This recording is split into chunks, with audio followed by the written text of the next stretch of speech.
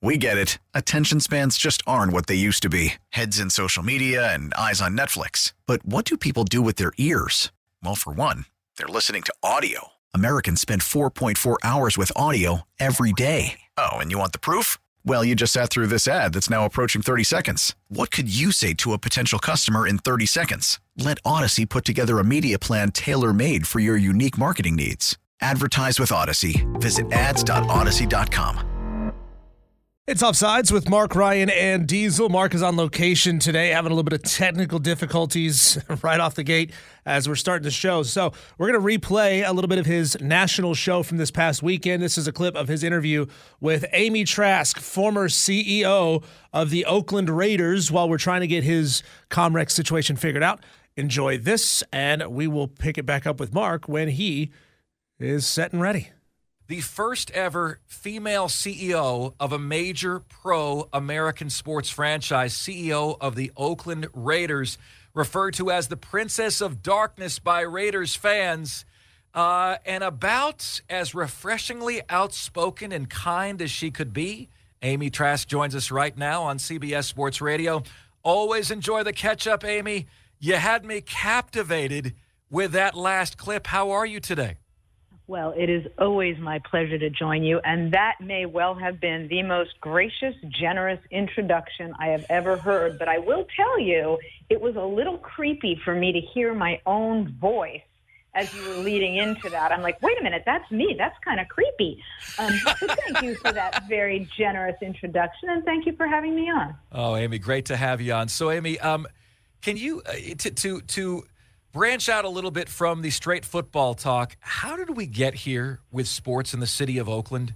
3 major pro franchises lost in 5 years. What's changed about Oakland, and conversely, what's changed about Vegas?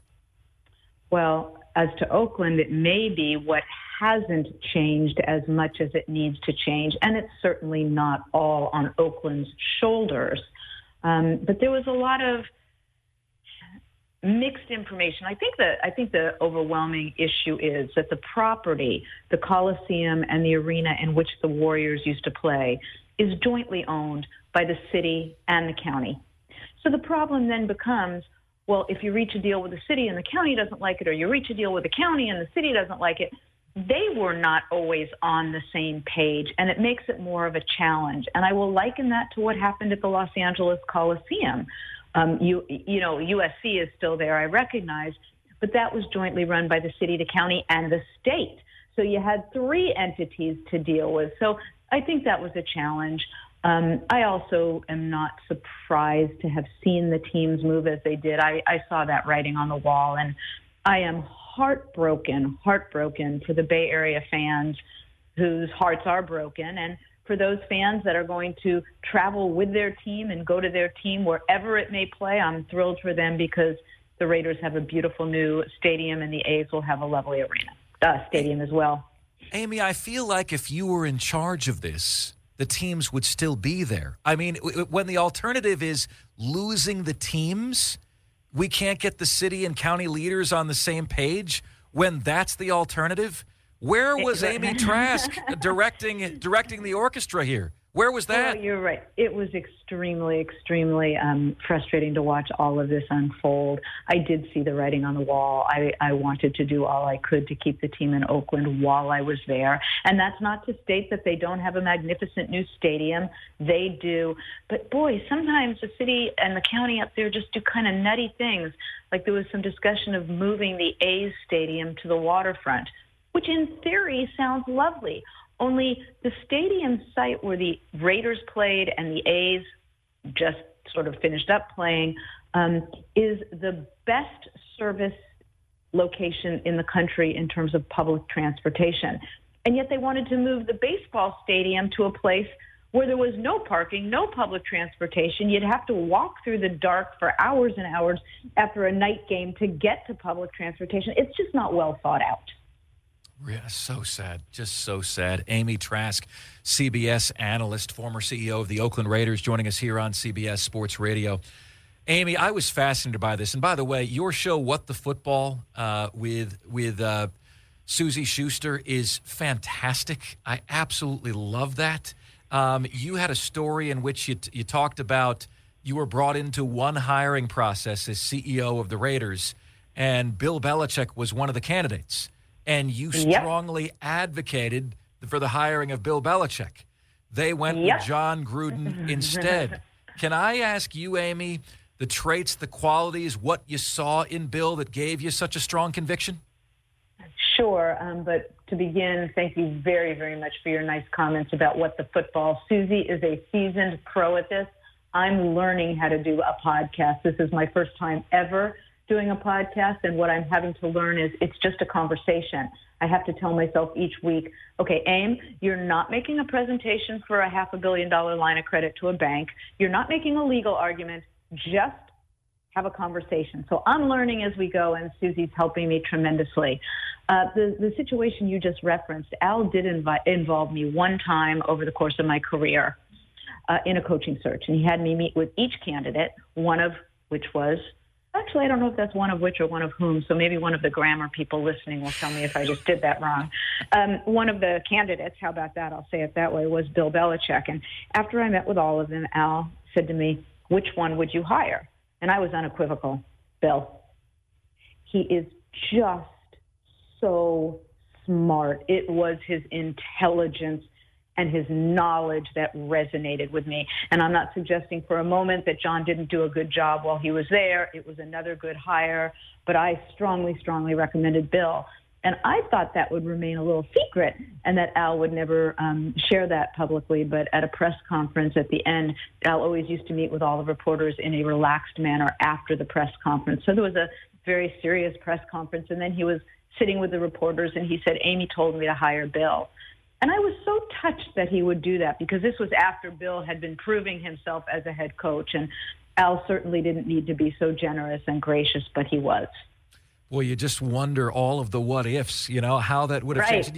You can't forecast anything, right?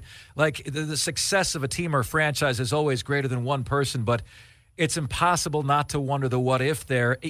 Al Davis, Amy, was, he did have a bit of a reputation for, his being a little bit impulsive, maybe perhaps from time to time a little bit of a loose cannon. Do you remember a time where you were able to successfully kind of corral him from maybe doing something that wasn't the best move? Well, I will answer that, but I will go back to one thing you just said before that, which is, you can't control for the variable. You don't know what would have been different if the decision had been different. It's the butterfly effect. Yeah. The old saying, if a butterfly flaps its wings, what changes? You're absolutely right. So when you said that, you can't see me, thank gosh, but I'm smiling to ear because I think of the butterfly effect so often if a butterfly flaps its wings.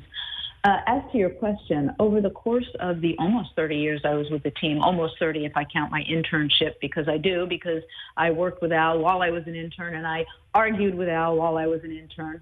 But over the course of that almost 30 years, I disagreed with Al more than I agreed with him. And the biggest misconception, in my view, about Al is that he wouldn't tolerate anyone who disagreed with him, or he wouldn't tolerate disagreement. If that were the case, I'd have been fired roughly 2.5 weeks into my job. I would say one of the things on which I changed his mind, and I shall always feel very, very good about, and it took me decades to do this. It did not happen overnight. I convinced him to allow me to settle all of the litigation in which the Raiders were involved. The league had sued the Raiders several times. The city and the county had sued the Raiders. Al knew how to counterclaim with a vengeance, so we had counterclaims, and there was just all this litigation swirling, and it's always been my view that that's just no way to run a business. Litigation is no way to do business, and I tried for many, many, many years to convince him of that, and I finally did. And I will never forget walking into his office with all of the paperwork, the final documents to resolve everything fully and finally. And when he went to sign them, he looked up at me and he said, "I'm doing this for you, kid." So That's something I convinced him to do that I don't believe he otherwise would have done. Unbelievable.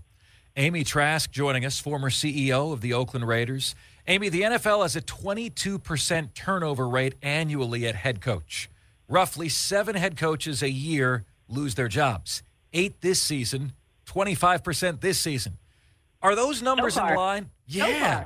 So Right. far, we don't know what's to come. No. You know, there's a lot more rumors swirling. If certain teams don't advance in the playoffs as the team ownership expects them to, it may be in excess of 8. I do have a theory about that, and it's a theory that a number of us discussed at the time the salary cap was implemented, which was during my years in the league. And we knew at that time that the salary cap was going to put constraints on teams for making a lot of wholesale, big changes on a yearly basis, on a regular basis, with respect to players, for which there would be cap consequences that would impair the team's ability to do other things. And we thought at the time that the group with whom I was speaking, it was other NFL executives, you might see a lot of turnover in coaches. And maybe it happened before then as well. I'm sure it did to some extent. But now if a team feels constrained and wants to do something, wants to make a change, wants to show the fans it's doing something, well, you know, you can change coaches. There's no cap consequence. It's incredible. Is that a sign of a society that has long since lost any semblance of patience? There was an old TV commercial, and I, honest to gosh, don't remember what the commercial was for, and this was decades and decades and decades ago, and a person was sitting on TV, and he was saying, we've got instant coffee, we've got instant oatmeal, everything is instant. Right. And I think that sure has played out because, yeah, we are not a patient society as a whole. And before anyone gets all mad, I get it. Some people are patient. But sort of societally, we've become very impatient. Could not agree more. Amy, can you bring us inside NFL offices as to the emotion and vibe when an organization is about to embark on a playoff run? What is the feel? What is the vibe? Is there a palpable energy in the building? I always, when we have guests like you, Amy, I always love to do the best I can to have you bring us there because we've never been able to be there, but you have. It's palpable. You use the word energy, I believe. The energy, the excitement, it's just palpable. I remember there was one year I was not able to make I shouldn't say 1 year. There were times I didn't make a road trip with the team if it was the last game of the season because I was so involved in wrapping up year-end business matters that would be one road trip I wouldn't make if it was the last game of the season. And, you know, there were times that could be the game that was dispositive as to whether you made the playoffs or not. And I just remember one instance where I'm watching the game and we win and we make the playoffs. And I mean, I was jumping up and down on the couch and immediately zoomed back into the office. And, you know, even if at the team flight home, when you know you've played a game where you've clinched the playoffs, if you're on the road, is magnificent. It's so much fun. And if you do it at home with your fans in your stadium, that's just exquisite is the word that comes to mind. That's why, you know, it's why, you know, what was it Denny Green said? It's why you play the game, or you play the game to win. That's what Denny said. It's why you play. You play to make the playoffs, and then you play to win in the playoffs. And if not every single person in the organization, from every position, every department, if not everyone feels that way, that person shouldn't work for the team. Amy, you had an endless determination that I can still hear in you to break through all of the artificial barriers that were placed before you. Are there any others coming up today who remind you of you? Oh boy, I would hope they would be better than me. I would never want to malign someone by saying, you remind me of me. And by the way, that sounds a little egotistical to say someone reminds me of me, but there are a lot of terrific women. And, you know, some of them have been in the league for a very long time. Jeannie Bonk with the Chargers does a tremendous job. You know, Hannah Gordon was with the 49ers. She actually started her career in the NFL as an intern for the Raiders. So, you know, the Raiders just interviewed a woman for the GM position. There are a lot more women in the league now. And, you know, I had the tremendous fortune of working for someone who decades and decades and decades before this was a topic of discussion, hired without regard to race, gender, ethnicity, or any other individuality, which has no bearing whatsoever on whether one can do a job. Could not agree more. Amy, is Baltimore the team to beat? If I gave you Baltimore or the field, which are you taking? Well, let me make clear, I'm not a bettor. I only bet ice cream because then even if you lose, you win because you get ice cream. Amen to that. But right now in the AFC, I don't think anyone looks better than Baltimore. Now, that doesn't mean someone can't surprise them. I mean, the playoffs start, new game, but Baltimore, phenomenal head coach, phenomenal quarterback. They look very, very hard to beat.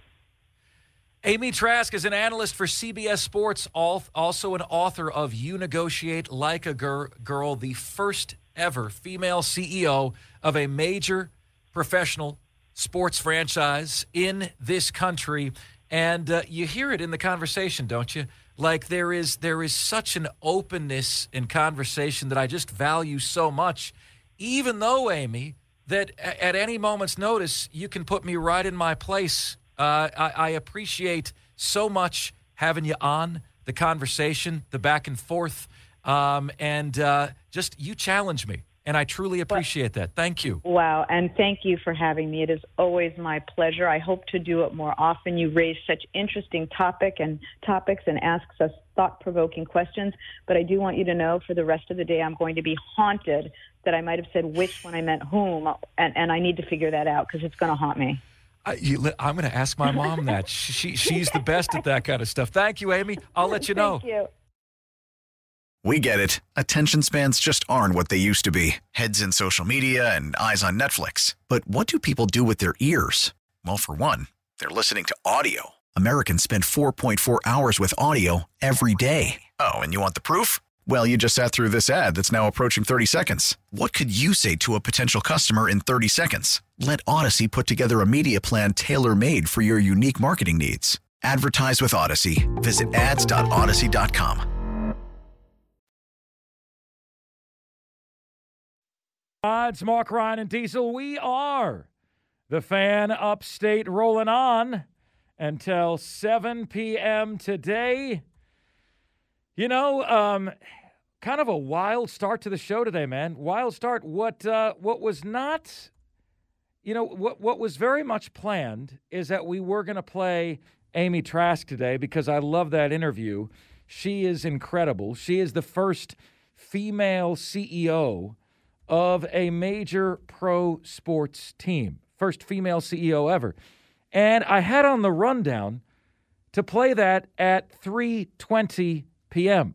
All right? Had on the rundown to play it at 3:20 p.m. And then, I was doing the show from home today. Why? Because Angela is a little bit scratchy. Jackson is a little bit scratchy. And then technology giveth and technology taketh away. And so we're right here. If I thought the symptoms were too bad, I certainly wouldn't be here. Wouldn't want to put anybody at risk like that. But home with kind of scratchy throat, a little bit of a fatigue.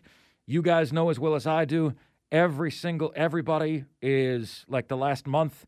Everybody's been sick. We did a little New Year's get together at my house, and dude, so many people were, coming down with this or that or the other thing. And so it's that time of year, man. It is that time of year. But in any case, it's great to be here with you guys. Really, really good to be here with you guys. And hope your Friday Eve is off to a rockin' start. I saw this and I wanted to get to this because I think it's an interesting take. It's an interesting conversation.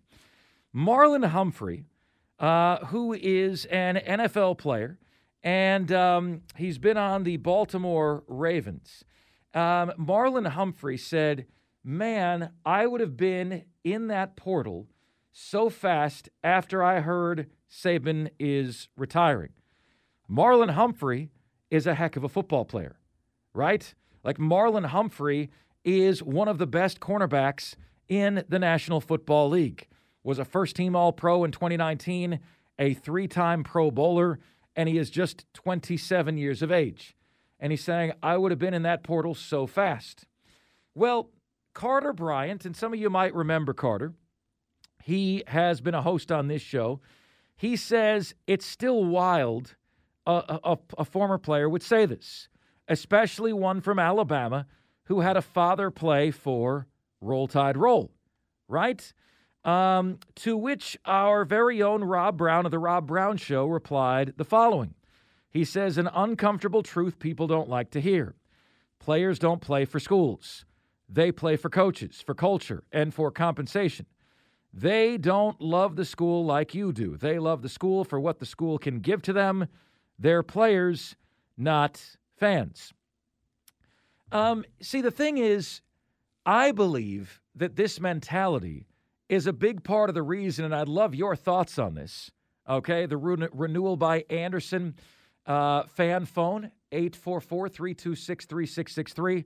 I believe this mentality that it's a businessman and, I'm a businessman and my life is a businessman. I think that mentality is part of the reason why college sports and college athletics right now is on the decline. Now, it's not my opinion that it is on the decline. It is on the decline. Well, but Mark Ryan, have you seen the ratings? Oh, my goodness gracious. Did you see the ratings of the national championship game? Did you see the ratings of Alabama and Michigan? You know what ratings are? Okay? Ratings are a still shot right before an earthquake hits. Ratings are a picture. They're a snapshot. Your blood pressure could be totally fine 1 minute, okay? Then you have a stressor. 3 minutes later, your blood pressure's at an unhealthy level. Okay? Like, seriously. Like, a rating of a game is one snapshot in time. And to make sweeping judgments on that one snapshot doesn't make a lot of sense. I've had lengthy conversations with a lot of high-ranking folks in college football about this. In the last week or two, a lot of folks with 24/7 Sports about this. And you wouldn't believe the number of times I heard the phrase, there's a lot of cracks in the foundation of college sports.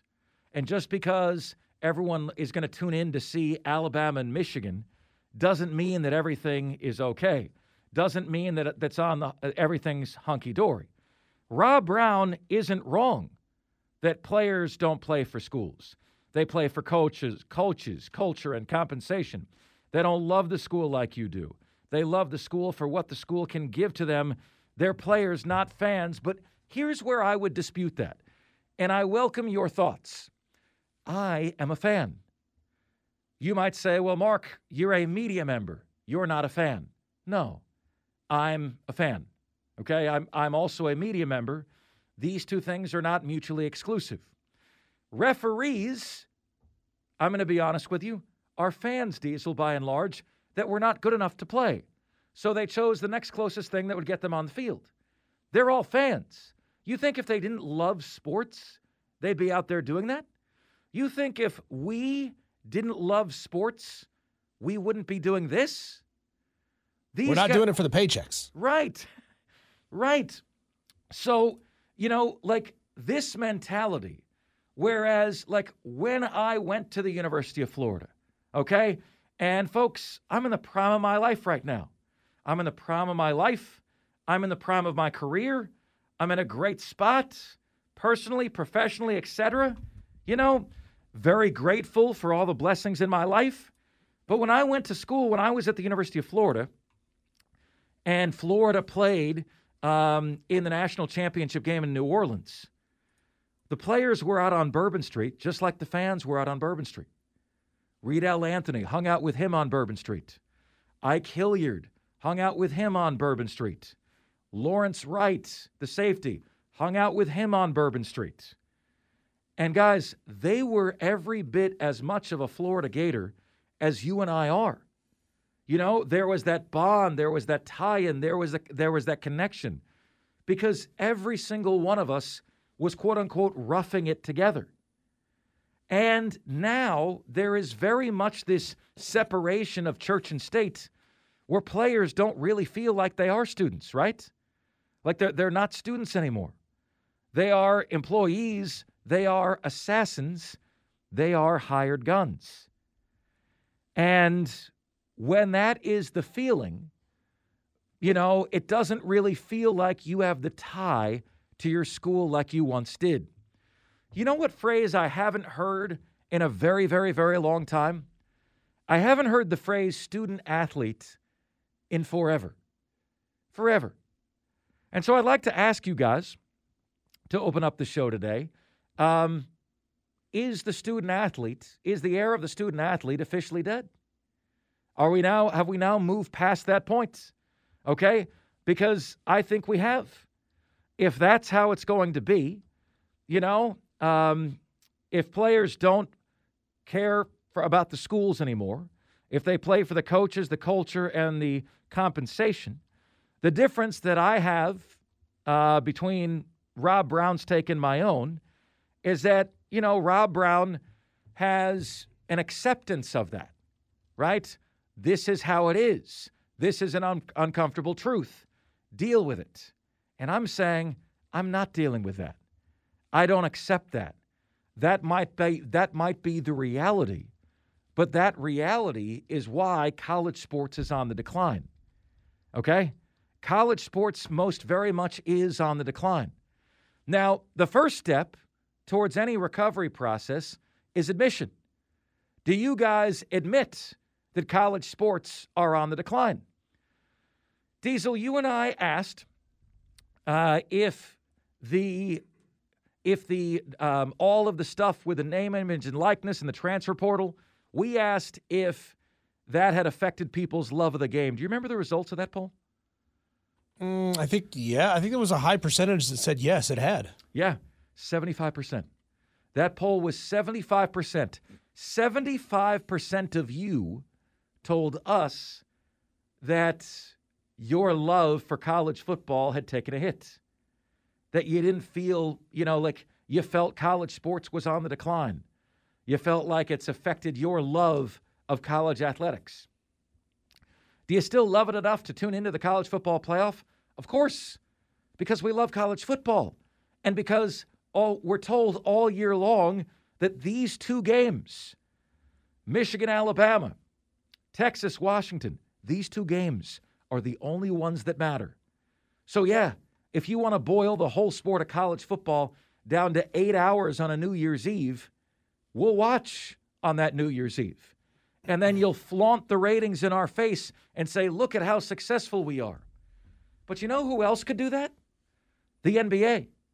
The NBA, when Kevin Durant was on the Warriors, could put Golden State on every single week. And they did. National TV. And then they'd flaunt the ratings in your face. And they'd say, look at how successful the NBA is. Well, did you check the attendance in about 20 of the 30 NBA cities? Did you check the fan support, et cetera, the vibe? No, the league was a one-man team. And now the league has devolved into a place where Mark Jackson recently said, what has happened to the game I love? What's happened? So, guys, it's one thing, I'm curious, because to me, the era of the student athlete is over. It's over. But I also think there's an admission here that needs to happen, that needs to take place, that college sports is on the decline. That it very, very clearly is on the decline. Okay? Texter says what Rob Brown said is right, and that's a horrible tragedy. Texter, what you just said, how many words were that? 1, 2, 3, 4, 5, 6, 7, 8, 9, 10, 11. 11 words. Perfectly encapsulates my opinion. Rob is right. It's a horrible tragedy. And I think that's the difference between how you and I feel and how Rob feels. Rob feels like, here's the reality. You don't like it. You're going to have to deal with it. Rob is very pro-player here. I am not pro-player because I feel like what the players are doing is killing the game, or it's hurting the game. And to me, nothing that is hurting the game is good for the sport. I do feel a strong sense that those people who are strong advocates that players should do what they want, collect as much as they want, leave schools whenever they want, I get the sense that a majority of those folks are pro-sports fans first, right? Because this undeniably is hurtful to the game of college sports. Diesel, none other than Josh Pate told me this. None other than Josh Pate told me. It's one thing to look at ratings, but you can't ignore there are serious foundational cracks in what is going on here. And so it's interesting that Marlon Humphrey brings up this statement. Man, if I was still at Alabama and Nick Saban leaves, I'm out of here so fast. Diesel, Washington lost their coach, 13 players entered the portal. Arizona lost their coach a few days ago. Since then, 10 players have entered the portal. There is zero commitment to anyone or anything anymore. Well, it makes you wonder if the players that we look back on and believed loved the school so much never actually did, that they were just there because they had fewer options to transfer. I mean, there will always be the handful of guys that had a tremendous amount of passion for their institution. It's undeniable that Tim Tebow had a tremendous amount of love for Florida. But there's all the other guys who were on that team who, if they had the option back then, you may think they loved the team, but they would have been gone at any opportunity they got. They had far fewer opportunities. There were more roadblocks in front of them to do what modern players are doing, which is transferring anytime anything changes that they don't like. But, we talk about it every year. It is a sad reality that a very large percentage of guys who enter the transfer portal don't end up on another roster. What's the number? Oh, gosh, like 40%. 40%. Yeah. And hey, that's a tough life lesson for those guys. It's like, hey, you had something pretty good going at wherever you were. Texas Tech. You had a pretty good thing going at Texas Tech. And then you said, well, I think I could do better. Well, guess what? You couldn't. You had a good thing at Texas Tech, so you got a choice. You can either re-enroll as a student or you can, go flip burgers because nobody else wants you on their football team. And it just guys, as we've said, it's just such a sign of society's lack of patience, society's lack of commitment, failuring in relationships, soaring divorce rates. Nobody sticks things through anymore, right? We do it with our head coaches in the NFL as well. 7 NFL head coaches fired every year. This year, 8 NFL head coaches fired. You don't have time to do anything anymore. The one argument that Shane Beamer has, if Shane Beamer drops a 6-6 this year or worse, the one argument he has, Diesel, is that my dad didn't get going at Virginia Tech until year 7. Look at the value of patience. Steve Spurrier didn't get going here until year 6. Look at the value of patience. That's the one argument he has, but that is no longer what society is. Well, the texter here is right. It says at least pro athletes have contracts. They can't jump ship. And unfortunately, that may be where we have to go to keep these players where they are longer. Contracts. That, it's sad. But it used to be that your scholarship and your limited options for transferring, which were either transfer somewhere and sit out a year if you want to stay at the same level, or transfer down and be able to play immediately. Now those roadblocks just aren't there. So, yeah, we may end up there. We may end up having to put these guys on contracts, 2-year, 3-year, 4-year contracts. If you value a player enough, put him on a 4-year contract, and then the team can't cut all this player's benefits if he were to get hurt midway through his sophomore year. He's taken care of through his junior and senior season. 100%. So, guys, guess where we're headed? What Diesel just said. We're headed toward contracts. We're headed toward revenue sharing. I saw Josh Pate tweet yesterday. Imagine trying to explain to folks, 10 years from now, what it was like when folks in 9-to-5 jobs were having to pay to get a player on their team.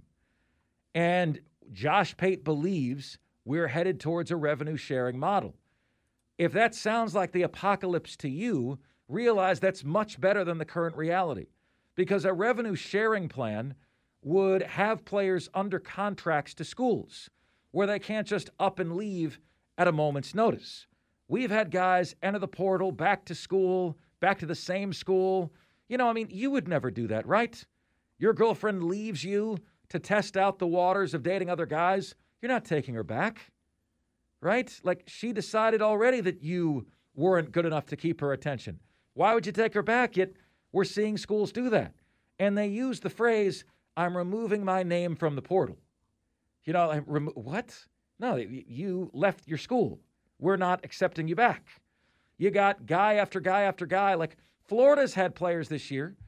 Trevor Etienne went to Georgia. An offensive lineman transferred to Florida State. There's no respect for rivals anymore. There's no, and the reality is, a lot of these guys, when they go to college, are kids. They're making their decisions at 16, 17 years old. These are kids, okay? They most certainly, most definitely are kids. These are not businessmen. These are not, moguls in any way, shape, or form. And they're making the wrong decisions, and they're doing so repeatedly. So, yes, the student-athlete era is dead, and you should laugh at anyone who uses that phrase anymore. It's no longer about the academics for student-athletes, perhaps at any place that is not named Clemson. Okay? Clemson still does care. Dabo is hell-bent on proving to you that he can win in an old-school way in a new-school era. Do I believe he can? I'll give you my answer to that after this. I promise you. It's Offsides. Mark Ryan and Diesel. And we are the Fan Upstate. It's Offsides. Mark Ryan and Diesel. We are the Fan Upstate. So I do think there's something awesome that's going on underneath the surface at Clemson. You know, Dabo, it's obvious. It's a tired saying to say Dabo has made his declaration known about what he's going to do in the transfer portal era. He's showing you. Dabo and Clemson are the only Power 5 school that does not have a single transfer portal commitment. There's plenty in life, folks, that should be exit only. The transfer portal should not be one of those things. Okay? At Clemson, you know, the transfer portal is one way. You leave, you don't get in. And that's how it goes. Why? Well, there's a number of reasons. Clemson only wants certain guys. There's a personality profile that Clemson looks for. Not a lot of the guys that are in the transfer portal are me-first cats, me-first dudes. Me-first dudes are not part of the Clemson way. Then you have the fact that most of these guys are looking for a handout. They're looking for a paycheck. And according to Don Munson on this very show, voice of the Clemson Tigers, Clemson's not going to do that. Clemson is not going to get into a bidding war. But what I think is really kind of cool, guys, is like you all are saying Dabo's our guy either way. Like Dabo's our guy either way. Sink or swim, right? He's our guy. And this is what we're rolling with either way. He's earned the right to do it his way. You're playing an old school game in a new school era. If those of you have ever wanted to know what it would look like if the new era played the old school, you're getting to see that with Clemson right now. Because they're the only college football team, the only major college football team doing it this way. And there's something about that is cathartic, that is nostalgic, that kind of makes you root for them a little bit more, doesn't it? I can hear some of the haters right now. Mark Ryan, you have been rooting for Clemson anyway. I root for the teams I cover to do well. Why? I care about you. You guys care, right? So I care about you. I like the teams I cover to do well. But I do think there's something powerful about what Clemson is attempting. Do I think it can work at a high level? Sadly, I don't know that it can. I think the height of what Clemson can accomplish right now, Diesel, let's go ahead and set it. Like, what is Clemson's potential right now in college football with this mindset? With a mindset that we're not going to use the transfer portal. We're not going to get into bidding wars. Our name, image, and likeness is going to go to our own guys, our own players, and that's it.